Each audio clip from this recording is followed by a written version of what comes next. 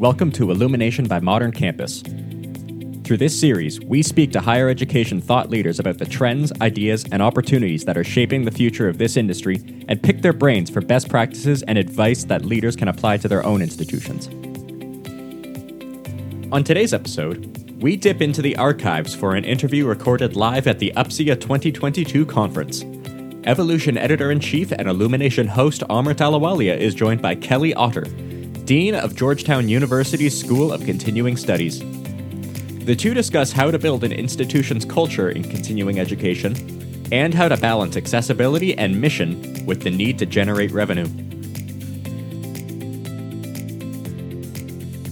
Kelly, thank you so much for joining us on the Illumination podcast. My pleasure to be here. Thank you for having me. And as you might be able to tell from some of the background noise, we are still recording here live at UPSIA in Orlando.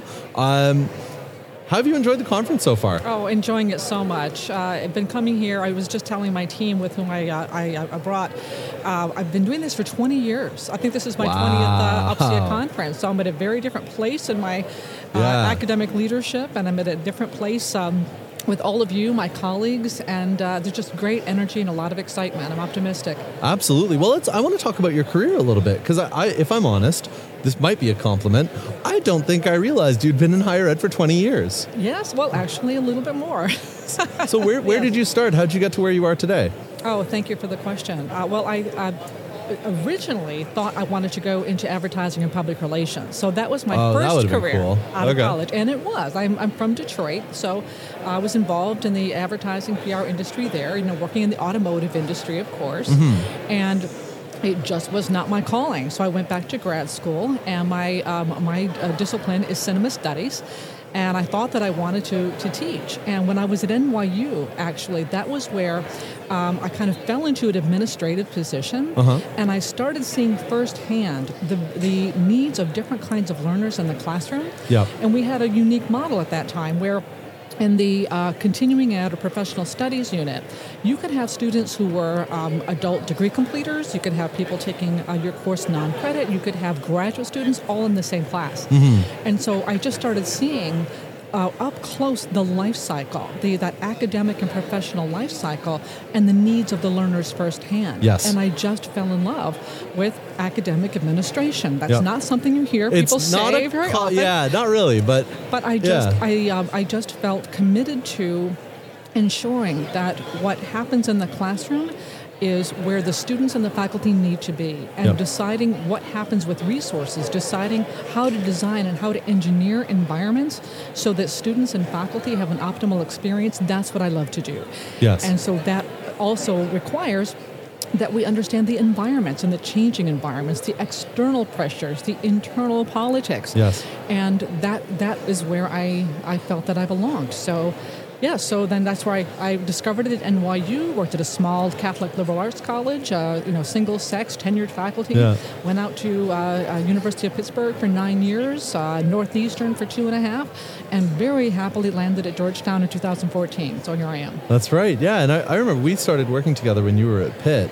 That's right. Yeah. That's right.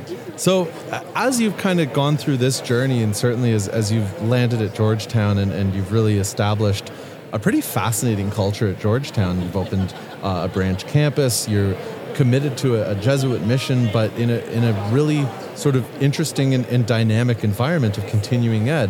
How was that transition initially, coming from Pitt and from Northeastern into that environment, and how have you started to execute on that vision over the course of the past, call it 6 years? Yes, 7 years? Almost 8, yes. Wow. Yeah, so I love the question, because I feel like that what I was able to do at Georgetown was kind of bring together different kinds of expertise. Adult undergrad, adult grad, workforce education, online education, veteran services. So things that I might have done exclusively or in a smaller portfolio, I was able to pull all of that together in the School of Continuing Studies at Georgetown. And the Jesuit mission is one that really does privilege where people are in any given moment. And so from an educational standpoint, we want to think about how do we provide the highest quality, most rigorous education to people regardless of their station in life? Right. So it's kind of always a creative design problem. Right. And so I fell into a culture, but I felt that I had educational allies that believe in, how do we serve not only that traditional undergraduate population, yes. which Georgetown is so known for, but also the largest and the growing population, which is people who are of all kinds of demographic backgrounds. We have changing migration patterns. We have changing birth rates, right? So the look of the undergraduate learner is changed a lot in the last couple of decades, and it's going to change a good bit more. How does our mission in the traditional part of our institution cause us to design a culture and design a structure? How does the execution on that mission for all of these other kinds of learners require us to design differently and create different kinds of cultures? And so that's where I've been able to build SCS to be more expansive, more broad, more accessible to a very diverse group of learners. Absolutely. And I mean, it's a fun execution of what is honestly a really fun part of the industry. Because before we move on, I just want to make sure everyone who's listening has a clear sense of this. Can you walk through what the Jesuit mission of education is? Because there's Georgetown, the Loyolas, there's a number of institutions that are classified as Jesuit institutions. And before we start to talk about some of the dynamic work you're doing, I think let's cover that. Great question. I think that I'll just to self-disclose, I don't happen to be Catholic, but for many people, they might not understand that that working in a faith-based organization doesn't necessarily mean it's about religion or about indoctrination, but it's about values. Yes. And so the Jesuit values are very closely aligned with global social justice, regardless of creed. There are about 12 values that we talk about all the time. So one of the most important ones is cura personalis. What that means is care of the whole person. Another favorite one of mine is cura apostolica, which means care for the whole, care for the organization. So not only do we think about where is the student in his or her particular journey, but what are the needs of the organization? And so that means we take an educational approach that requires us to really reflect, to think about the impacts of our decisions, think about the impact of the distribution of resources, regardless of who wins and who loses. There's a strong focus on ethics. And so I think those are some of the ways we think about what the Jesuit values are. They're human values. Yeah. And I would say they're universal values. Absolutely. And that's why it's relatable to so many people. You're right. In a lot of ways, that's broadly the mission of continuing education. It's, holistic education. It's starting to become clear. Yeah. So as you look at that work and you've expanded again, a global branch campus, you're finding new ways of serving new audiences. How do you make sure that anytime you're launching something new, anytime you're serving a new audience, that alignment to the mission, that alignment to holistic education is part and parcel of what you're planning out? Absolutely. So whether it happens to be, for example, Applied Intelligence is our fastest growing program. We launched it in 2018. We now have more than 500 students. We have a program in real estate development. We look at the workforce needs. We look at the kinds of competencies, the demand, the job demand, because we want to help people get from where they are as learners to be well-employed professionals with strong careers. And then we think about the way we teach this has to have built in these reflective components of our students grappling with the issues of financial disparity. Are they grappling with issues around the impact on the environment? Are people grappling with issues about gender relations and power relations? And we build that into the curriculum of a professional program. So all of our faculty go through this process of thinking about how are our students demonstrating they've grappled with ethical issues, regardless if it's journalism, or it's higher ed administration, or if it's strategic digital transformation. The competencies, the values are embedded in the competencies, and the competencies guide the curriculum. So for us, it's a design issue. It's not content. We don't tell people how to think. We guide people in the process of doing rigorous thinking and struggling with tough issues. That's really interesting. And I want to come to a topic that, for those of you who've been listening to this series of podcasts, you've heard this theme come up, which is around this idea of, this balancing act that continuing educations and education divisions in general have to play between the mission to be revenue generating, or rather, I'll call it the expectation to be revenue neutral at minimum, revenue generating ideally, and the necessity to be accessible. And especially coming from a Jesuit institution, there is a community growth aspect to your work that's foundational to what you and your team do. Absolutely. How do you balance the need to generate revenue against the need to be as accessible as possible to people who frequently can't afford access to non-financial aid supported programming? Yes, that's right. So the approach that I take is we lead with the values. We lead with the mission, what it is we want to accomplish with any particular program. And then we think about who is that prospective learner, and then we think about what is that particular sector. Yep. And we calculate what are the costs of running a program like this, and then we establish the price. So we're not chasing the money, right? The money is the result of appropriate alignment of mission, sector, quality education, targeted to the right learners, learner support. Yes. Right? So we have to think about all of those components. And we usually get it right. Most of our programs are very successful. And our learners are self-pay. We have in our units, we don't have philanthropy providing scholarships for people. So we have to set the price in a way that it can be accessed by just about anyone. Right. And our folks are working at least part-time. Most of them are working full-time. And they may be, in their 20s, 30s, 40s, 50s, depending on if it's degree education or executive education. But it's that formula. That's really interesting.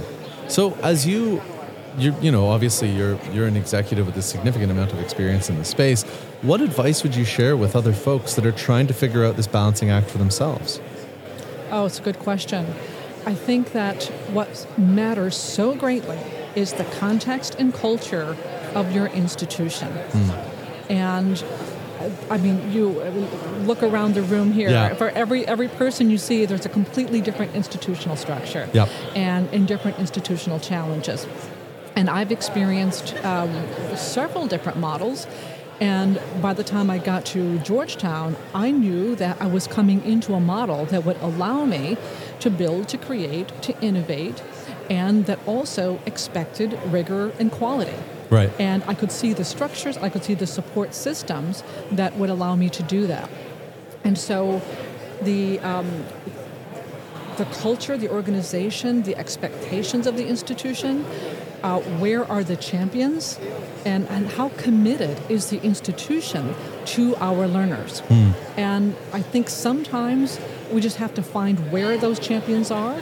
Sometimes people need to understand better. We need to persuade them with data. We need to show them how this is done, like lift up the hood, like this is how the engine is built.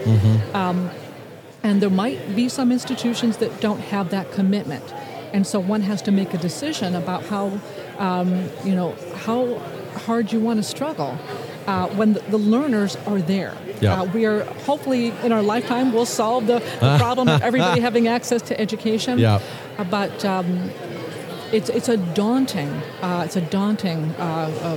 set of problems that we've taken on by trying to help the people who can't access the best education in the world. But that technology that's on your wall over there is helping us do it, and all these committed people are coming together to work on that. Well, and I'll tell you, and this is, it's challenging not to sound smug sometimes, but it is incredibly gratifying sometimes to be associated with a publication like The Evolution, to be supported by an organization like Modern Campus, because there really is a belief in that mission, and sort of everything winds up being oriented toward the mission. As you look to the future of higher education, as you look to where the industry is going, what are a few of the trends that you feel everybody needs to be keeping an eye on to make sure that they're on track with what's going on? Oh, I hope this doesn't sound too obvious. But I think that, what I spend so much of my time thinking about is how to get glimpses of what is happening externally, what's happening in the world with learners, and how people are going to thrive in their lives. People want to create and build and be well employed and have a quality life. And our institutions have been, they're coming out of previous centuries, really, and our structures have been designed to replicate themselves.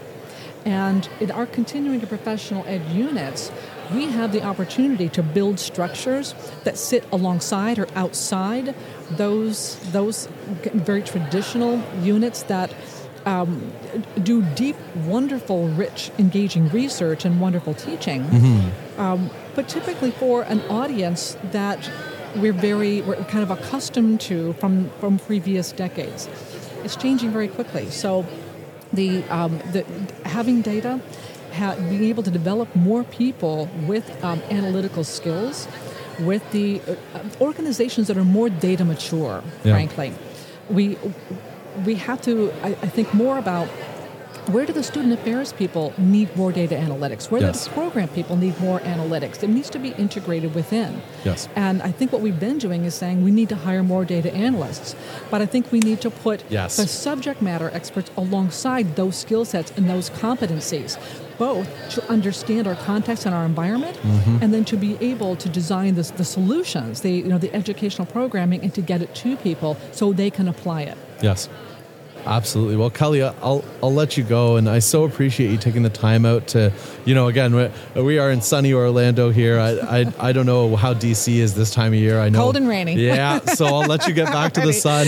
Thank you so much for joining me. Thank you, Amrit. Good to see you. You too. Take care. This episode is brought to you by Modern Campus in partnership with The Evolution. Modern Campus empowers higher ed institutions to thrive when radical change is required to deal with lower student enrollments and revenue, rising costs, crushing student debt, and even school closures. Powered by the industry's only student-first modern learner engagement platform, Modern Campus supports every corner of the modern institution, from continuing and workforce education to student affairs to the registrar's office to marketing and IT. To find out more on how you can transform your institution to meet the needs of the modern learner, visit moderncampus.com. That's moderncampus.com.